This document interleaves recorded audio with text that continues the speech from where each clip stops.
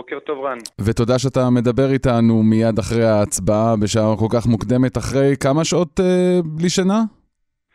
האמת הרבה שעות, גם בלילה הקודם נתתי פיליבסטר של נאום עם 4 שעות, וגם הוא היה כמעט לבן, אבל זה בסדר, אנחנו עם הרבה אנרגיות במאבק שלנו בממשלה הזו. אבל המאבק הזה נכשל, כל האנרגיה לשווא, הקואליציה הצליחה לעבור את המשוכה הכי גדולה שלה, ואתם באופוזיציה אפילו הסתייגות אחת לא הצלחתם להעביר.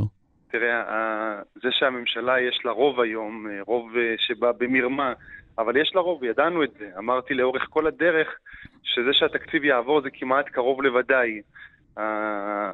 אנחנו, זה שיש ממשלה שמצליחה לעשות את זה כי היא הצליחה לייצר לעצמה רוב כזה שאין לו מנדט מהעם, זה דבר אחד, והיא מצליחה להעביר את החוקים ואת התקציב שהיא רוצה, אבל אנחנו צריכים למחות ולהיות שם כל הזמן, להציב להם את המראה מול הפנים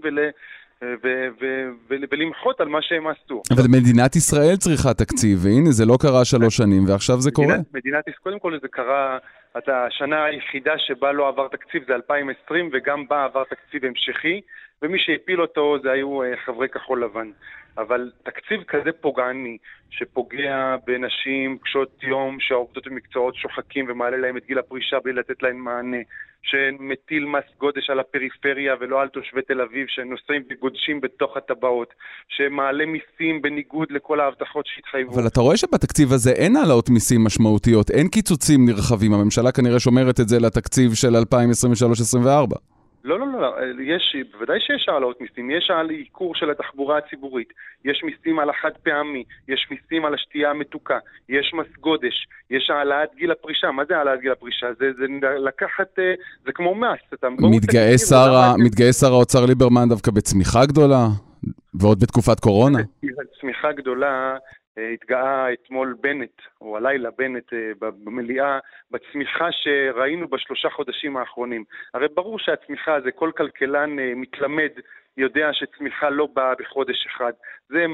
זו עבודה ארוכת שנים של ראש הממשלה נתניהו בראשות הליכוד, שהביאה את ישראל לכלכלה, לאחת הכלכלות הטובות בעולם, אבל עם התוכנית, עם התקציב והעלאות המיסים, וכל מה שאנחנו רואים בתקציב עם הפגיעה בחלשים, אני מקווה מאוד שזה לא יהרוס בחודשים הקרובים, שלא נראה את ההשלכות של זה על הכלכלה שלנו. לגבי הקואליציה, אני חושב שדווקא העברת התקציב והיציבות הכלכלית, עכשיו זה יפתח פתח באמת לסכסוכים שאנחנו יודעים שיש בתוך הקואליציה. עכשיו אנשים יתחילו לחשוב על העתיד הפוליטי שלהם, ואולי לעשות מעשה בלי שהמשקולת... הם דווקא אומרים שאולי בליכוד עכשיו יתחילו לחשוב אולי על אפשרות אחרת להנהגה?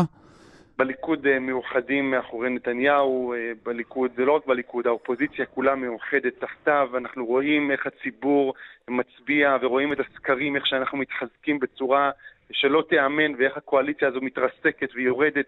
יש כאן ראש ממשלה שלא עובר את אחוז החסימה בסקרים. איך מתרסקת ויורדת? זה אולי בסקרים אתם רואים דברים, אבל בשטח הקואליציה מצליחה להעביר תקציב ומצליחה...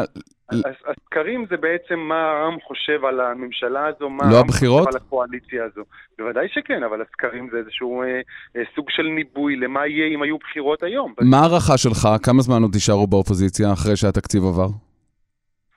אני חושב שלא יותר משנה.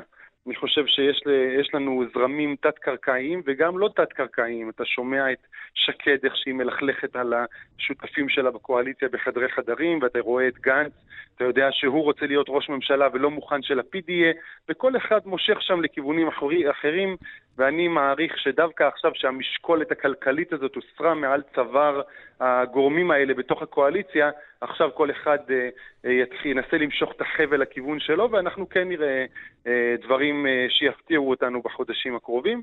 בכל מקרה, אנחנו מתחזקים, הציבור מאס בממשלה הזו, אנחנו שומעים שהחמאס רוצה את הממשלה, היא טובה לו, הוא לא רוצה שהיא תתפרק. החמאס רוצה את בנט והעם רוצה את נתניהו. חבר הכנסת שלמה קרעי מהליכוד, נשחרר אותך לתפילה ולשינה עד ההצבעות שהתחדשו בהמשך הבוקר. תודה שדיברת איתנו. תודה רן, בוקר טוב.